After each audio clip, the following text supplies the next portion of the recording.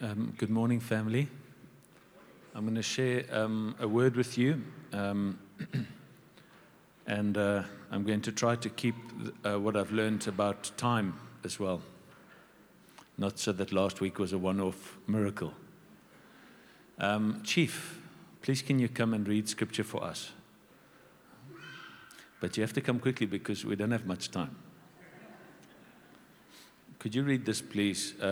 Hebrews chapter 10, verse 23 to 29, and then Hebrews chapter 6, verse 4 to 12, and then Hebrews chapter 12, verse... So this one, and that one.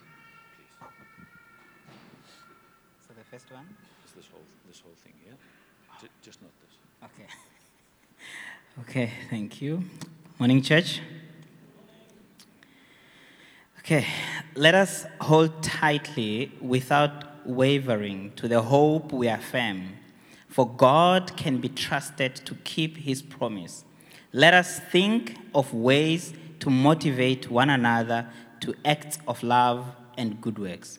And let us not neglect our meeting together, as some people do, but encourage one another, especially now that the day of his return is drawing near. Dear friends, if we deliberately continue sinning after we have received knowledge from the truth, there is no longer any sacrifice that will cover these sins.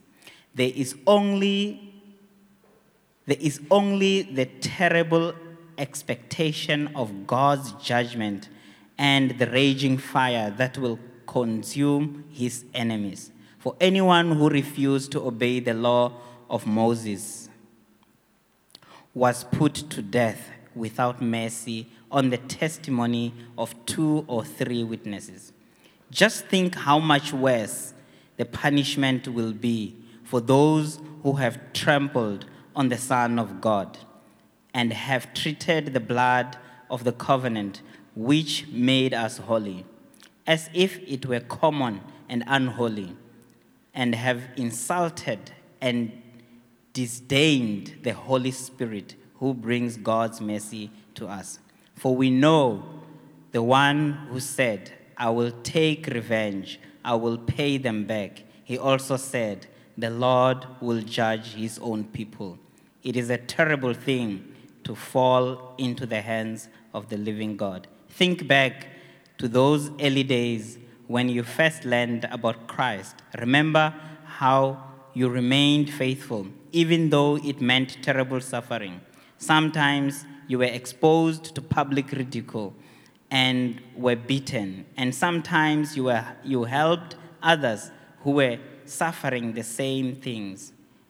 You suffered along with those who were thrown into jail, and when all you owned was taken from you, you accepted it with joy.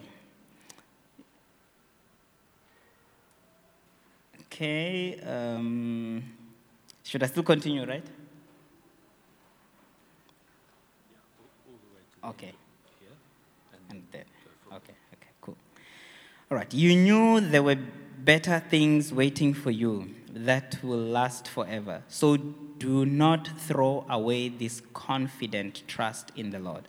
Remember the great reward it brings you. Patient endurance is what you need now, so that you will continue to do God's will. Then you will receive all that he has promised. For in just a little while, the coming one will come and not delay. And my righteous one will live by faith. But I will take no pleasure in anyone who turns away.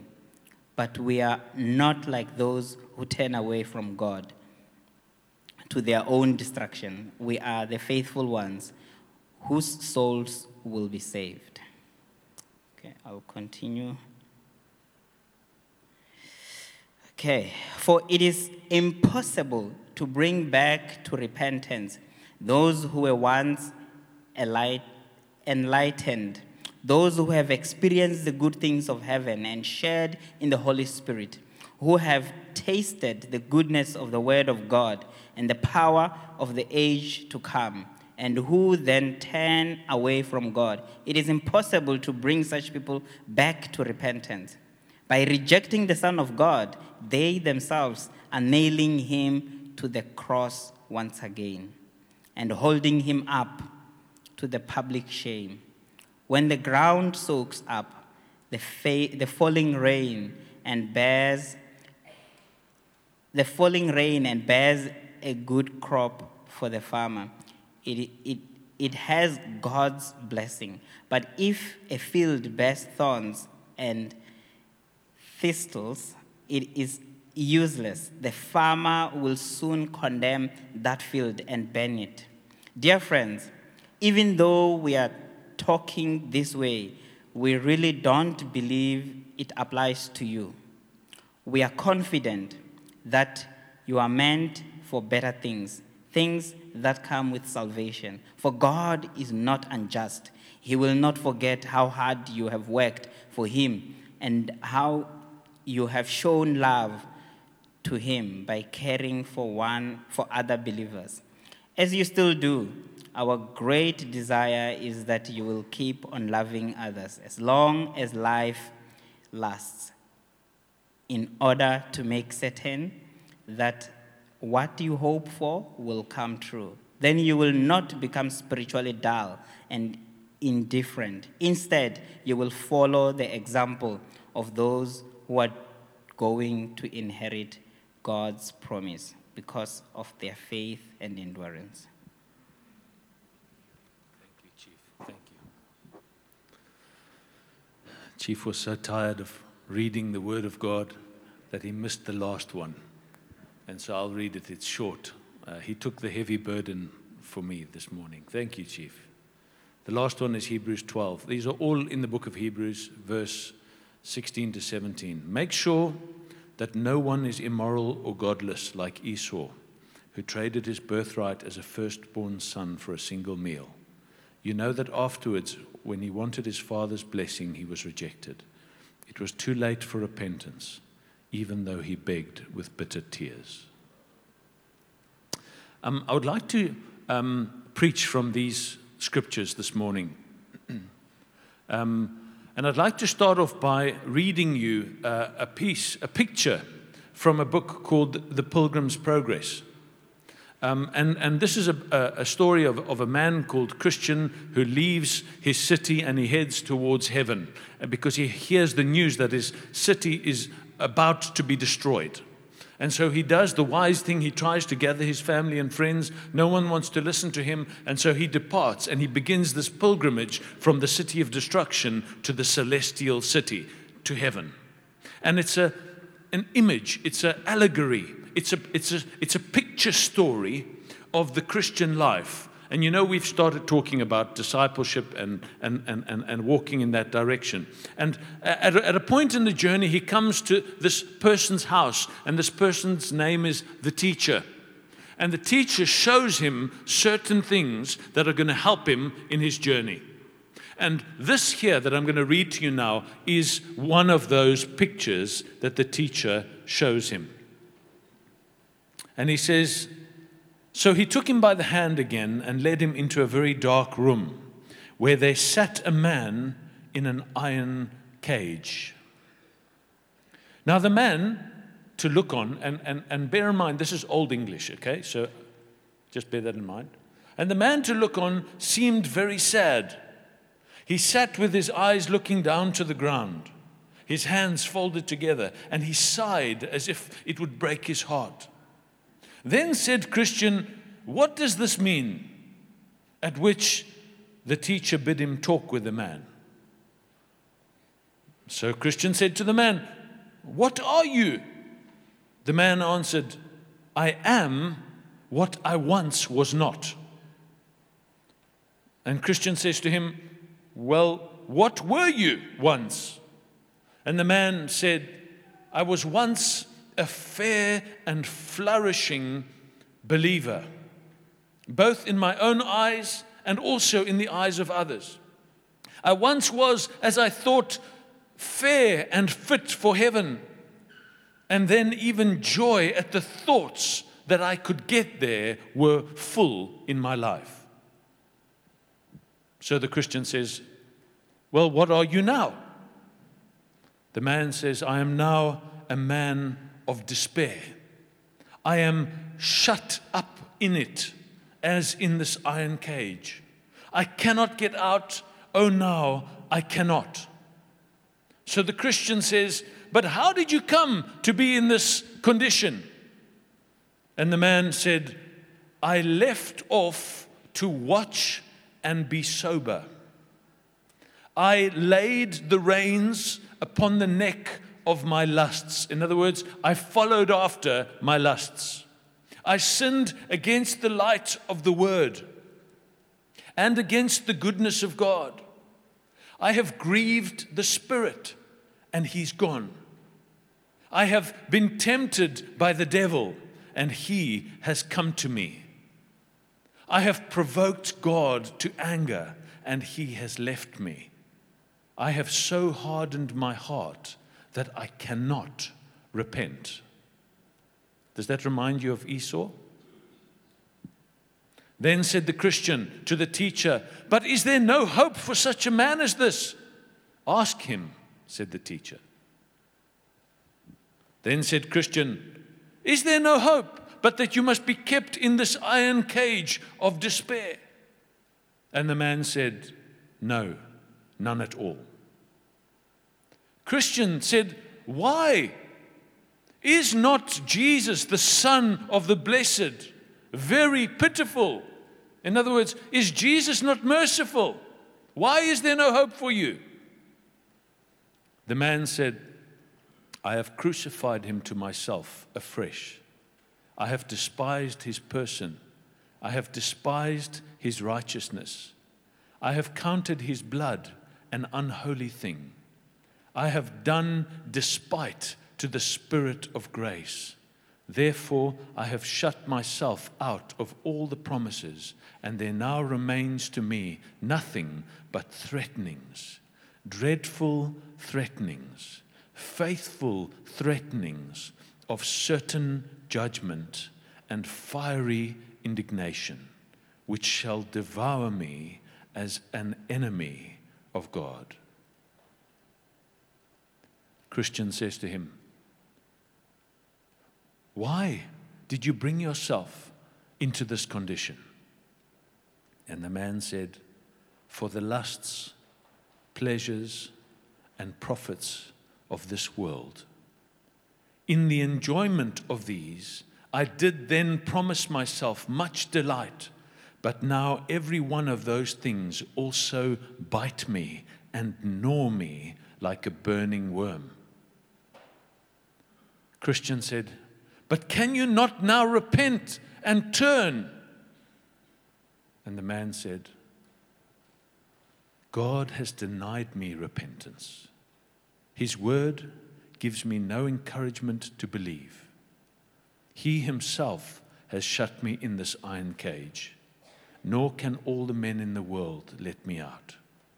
Oh, eternity, eternity, how shall I grapple with the misery that I must meet with in eternity? Then the teacher said to Christian, let this man's misery be remembered by you and be an everlasting caution to you. And that picture is taken from the first verse that we read, of Hebrews chapter 10.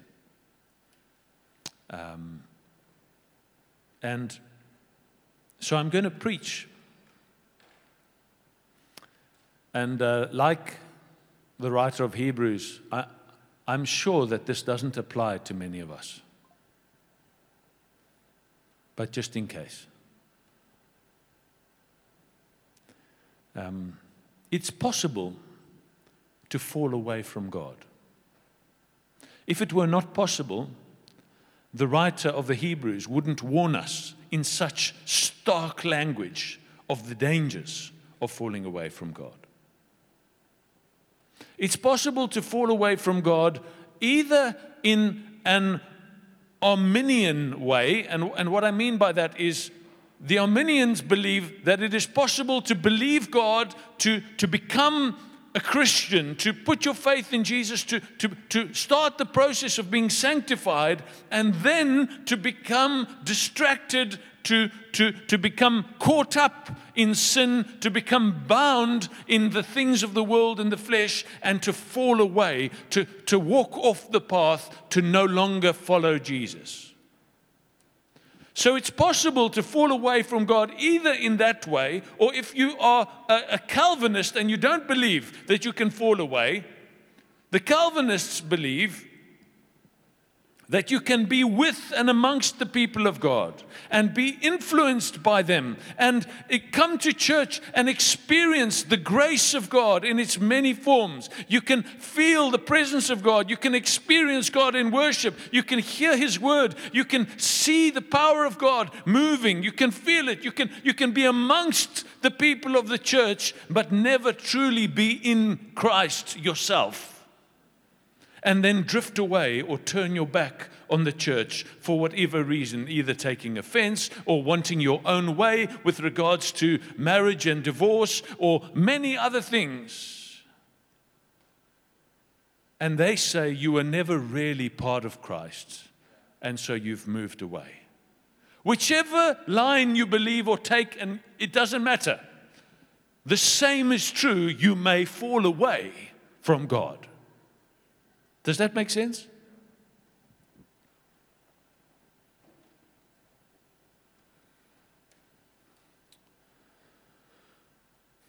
And Hebrews chapter 10, I'm going to read it for us in the ESV, from verse 26 to 31. We've read it already in the New Living, but let's read it in the ESV. Bronwyn has gone. She's been raptured, okay? That's worrying. Thank you, Faith. Hebrews chapter 10 from verse 26 to 31. It's a small part of the first scripture that Chief read to us so well. Let's read it in the ESV. Let's see what it says. It says, "For if we go on sinning willfully," in other words, if we continue choosing to sin, knowing that we're sinning, after receiving the knowledge of the truth, there no longer remains a sacrifice for sins, but a certain terrifying expectation of judgment and the fury of fire which will consume the adversaries of God. Anyone who has set aside the law of Moses dies without mercy on the testimony of 2 or 3 witnesses. How much more severe punishment do you think he will deserve who has trampled underfoot the Son of God and has regarded as unclean the blood of the covenant by which he was sanctified and has insulted the Spirit of grace? For we know him who said, "Vengeance is mine, I will repay." And again, the Lord will judge his people. It's a terrifying thing to fall into the hands of the living God. And in the world today, we're sitting here in South Africa, in Sunningdale, and we are living our lives, and yet we know that in other parts of the world, there is war. In the Ukraine, in Israel, between Hamas and Israel, and people are picking sides left, right, and center, and I'm not interested in that. But there's war going on. People are dying. They are being mutilated. They have no water to drink. They have nowhere to go to the toilet. They're running for their lives. There's millions of people displaced. But we don't like to hear that. We want to rather think of good things and nice things and, close our ears and go to a happy place. And it's the same with the people of God. We want to hear about a God who is loving and kind and gracious and patient and gentle and merciful, which He is. But we don't want to hear the equal other side of the truth about God, which is that He is righteous and just, and He is very, very angry with sin. and that his wrath is building up. There is a fire of wrath that he will pour out on his enemies. And the book of Hebrews tells us both sides of that coin. In chapter after chapter of the book of Hebrews, it says, think about this Jesus Christ, who is our great high priest, who is our great shepherd, who is our great Savior and Lord, the Lamb of God, slain from the foundation of the earth. And the book of Hebrews describes him nailed to a cross, his blood shed for us, his blood poured out so that it would be a sacrifice to pay the price for our sins. The book of Hebrews says that God is not interested in the blood of sheep and goats and bulls because that can never cleanse us from our guilty conscience. But God, who is rich in mercy, has slain his own Son as the sacrifice, as the way given that we might be forgiven for our sins and we might have eternal life. The book of Hebrews is clear. What a loving God to give his own Son to pay the price that we would be saved. And yet the book of Hebrews tells us the other side of the coin.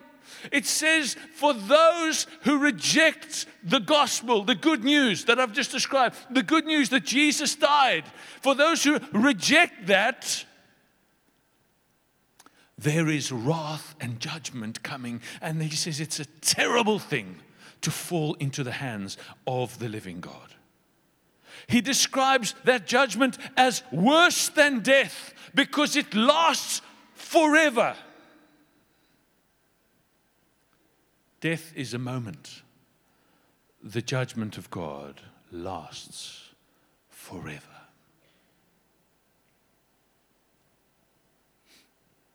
So, the question is, when is God a God of wrath?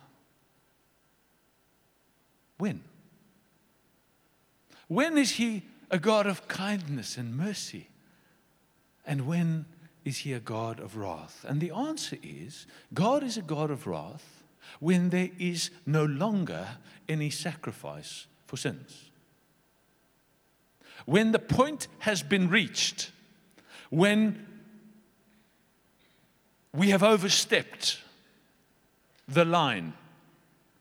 Because now, as you're hearing my voice, for the vast majority of us, the time is still there when a sacrifice has been paid for your sins. And you can take it, you can grasp it, you can receive the gift from God, you can be saved, and you can come as we do in worship every Sunday and lift your hands and worship and be full of joy because you know your name's written in the Lamb's Book of Life. You've been chosen, you're going to heaven. The time is still there, and God is a God of kindness and mercy and grace for us. But there comes a time, if we reject the sacrifice that God made,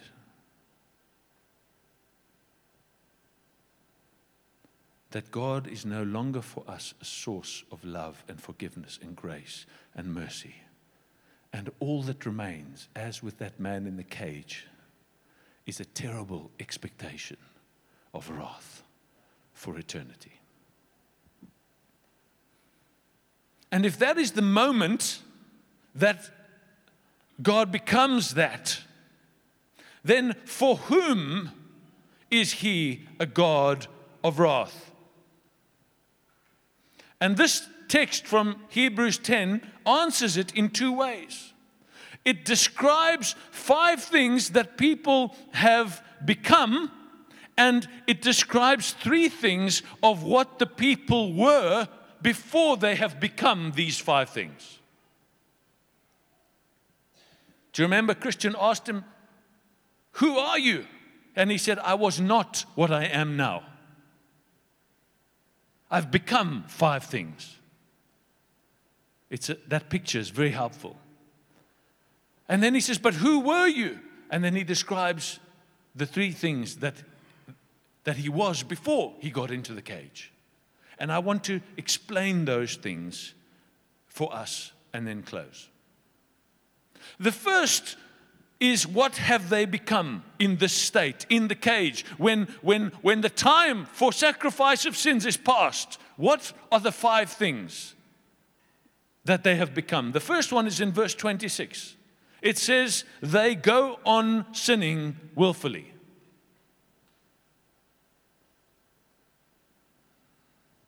Lord Jesus, I pray that you would open our hearts now as we listen to these 5 things, that you would help us to see if we have any of these characteristics, Lord, and that we would repent and turn back to you this morning if we see any sign of these things. Number 1, they go on sinning willfully. This is the present continuous tense. They go on sinning. They continue sinning willfully. It shows us it's not one particular sin that is the unforgivable sin. You know, people ask, what is the unforgivable sin? You know, as if it's, doing a particular thing and, oh, whoops. No. The sin that is unforgivable is the extent and willfulness. In other words, that we go on doing it and we know we're doing it. Does that make sense?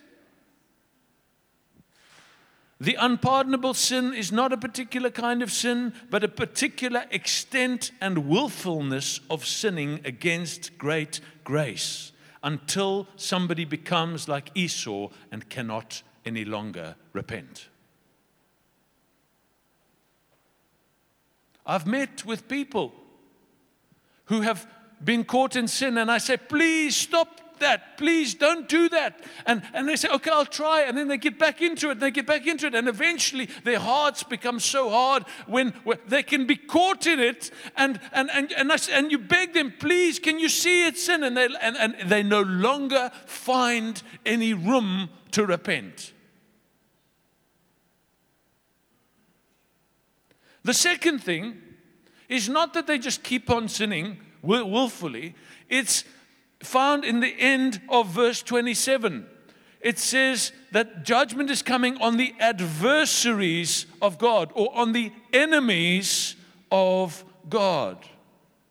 The verse says the fury of God's fire will consume the adversaries. This means we're talking about people who have rejected God and have now become his opponents, his enemies, his adversaries. We're no longer working with God, the Holy Spirit, saying, speak to me, show me, like David. David sinned willfully, didn't he? He knew it was wrong to commit adultery with Bathsheba, but still he called her in. And once he had called her in, he committed adultery, and then he saw her husband, and then he tried to cover it, and he continued sinning, and he sent him to his death in the battle, Uriah.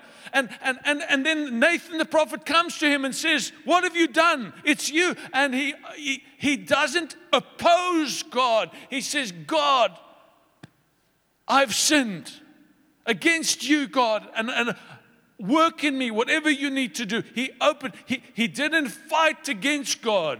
He wasn't an opponent, an enemy of God. He humbled his heart. He repented truly from the heart.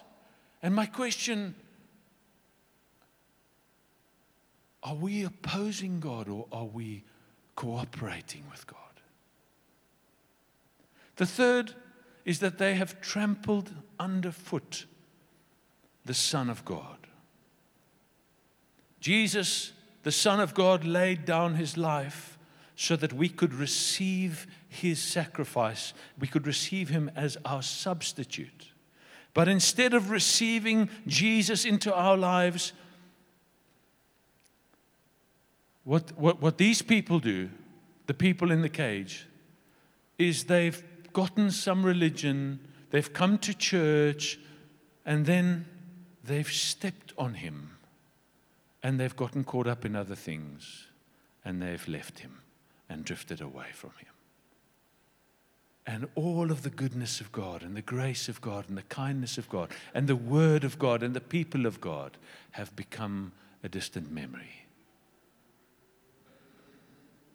The fourth, they have regarded as unclean the blood of the covenant. Now, unclean is not actually the right word. The Greek there, the word means common, ordinary, nothing special, not sacred or precious. So they have heard the good news and they consider it as, They've heard the truth. They've seen Jesus Christ crucified. They've seen the blood shed, and for them,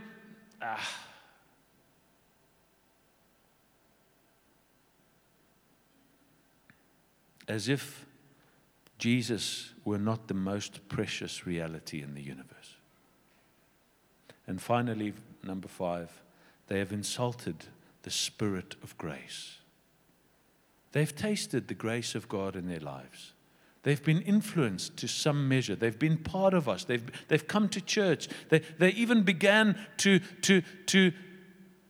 follow God, but then they've turned the grace of God into license to sin. And eventually, because of their love for sinning and continued sinning, eventually they threw away the grace of God and they consider it as unnecessary.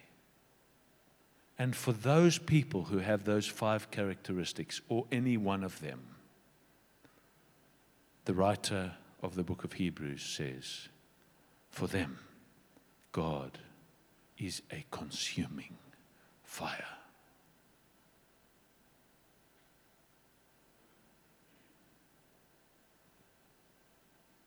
What were they once? Before they became that, what were they?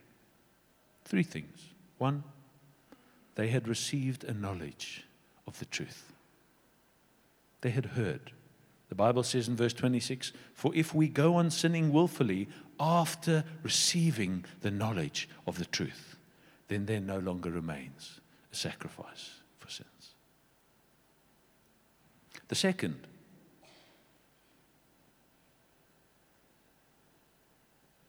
is that they were part of God's people. Verse 30 at the end says, the Lord will judge his people. Now that's difficult for those who are Calvinists, because they say, well, these people weren't really part of God's people. But whether they were part or not, they were with, and they heard the truth, and they were part of the church, but now they've turned away, and they no longer are. And third,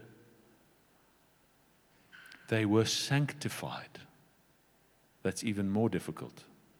What does sanctified mean? Let's read verse 29. How much more severe a punishment do you think he will deserve, who has trampled underfoot the Son of God, and has regarded as unclean or common the blood of the covenant by which he was sanctified? That means that he has been made clean by the blood, and then he has moved from that place. I'm going to finish now. What do we do with this?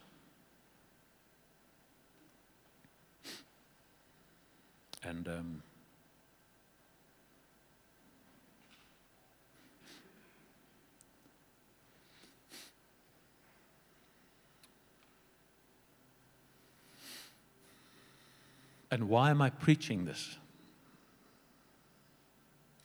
Well, the main reason is that we would all be alert, that we would be warned, that we would take heed. Do you know danger signs on the road? You know, danger, slow down, or danger, do not enter, or danger, explosive, or danger, flammable, or danger. I think today is one of those warning signs. But and I was speaking with Jean. Where's Jean? Kids Church. Okay. I was speaking with him just before the service, and he said, are you preaching? I said, I don't know. Joey's leading, we'll see. And he said, what are you preaching on? And as I started to answer, I saw this picture, and that's what I'm going to share with you now. It's a danger sign about a lake that has been frozen over. You know those lakes? They have them in Canada and other cold places. And sometimes people go ice skating on them, and they do all sorts of fun things on tobogganing and on the lake. But you know, if you go walking on a lake that's been frozen over, but it's starting to thaw, it's starting to melt, there's a danger that you walk on a bit, and part of it might carry your weight, especially people heavy like me. But part of it may not carry your weight, and you can fall through.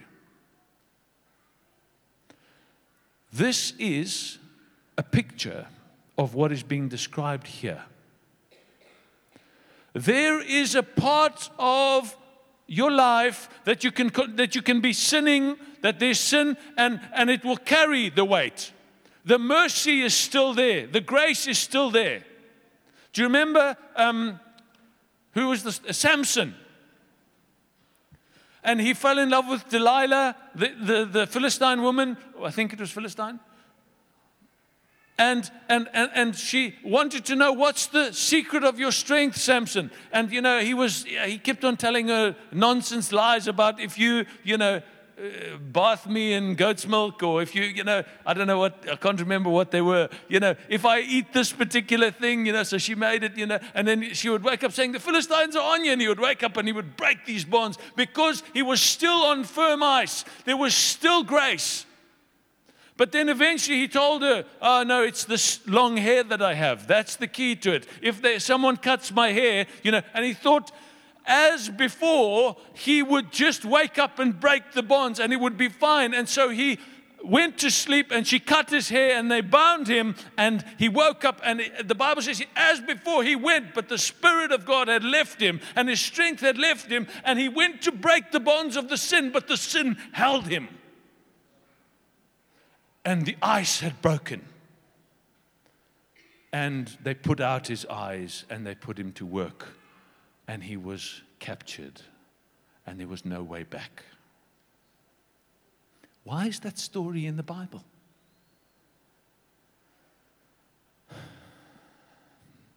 That's the purpose of my preaching this. Is to know that there's a time that we can continue sinning, and there will be no way back. There will be no more room for repentance. We will become like the man in the cage who cannot repent any longer.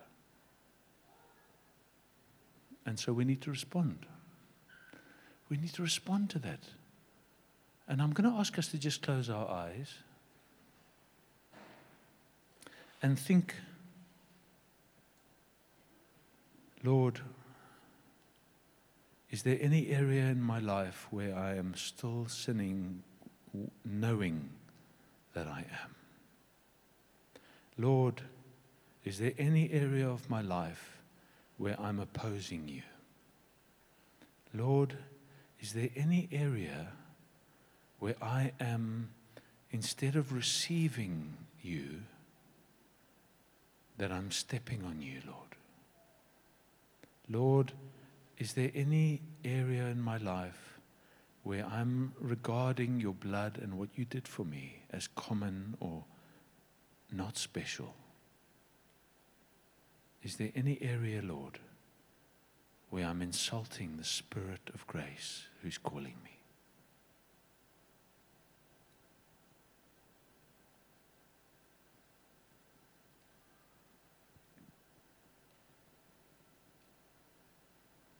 Lord, I pray that you would help us to come to repentance, Lord. That you would help us to turn away and turn back to you, God.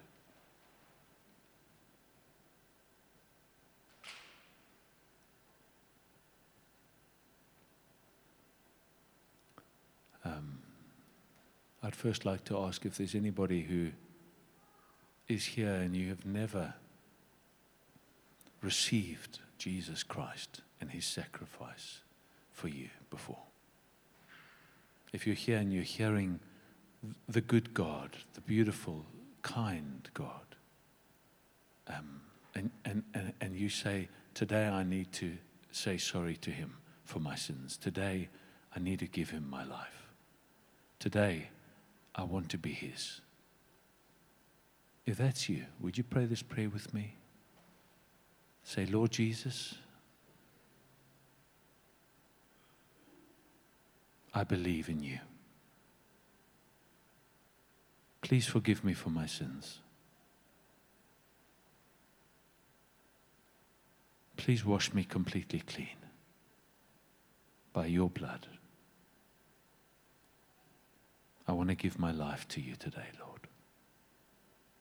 I want to follow you, Lord. In Jesus' name. Amen. Let's keep our eyes closed, and if there's anyone who prayed that prayer for the first time today, just do me a favor and wave at me, please. Well done. Well done. Anyone else? Anyone else? I'd like to just chat with you afterwards. Anyone else prayed that prayer for the first time today? Okay, great. Please just come chat with me afterwards, okay? Awesome. Well done. And now for all of us here, let's keep our eyes closed. Just between you and God. Would you say sorry? Would you say, God, I'm sorry for any area, Lord, that you've highlighted today? Would you say, sorry, Lord, would you bring me back to you? Lord Jesus, would you be my treasure again?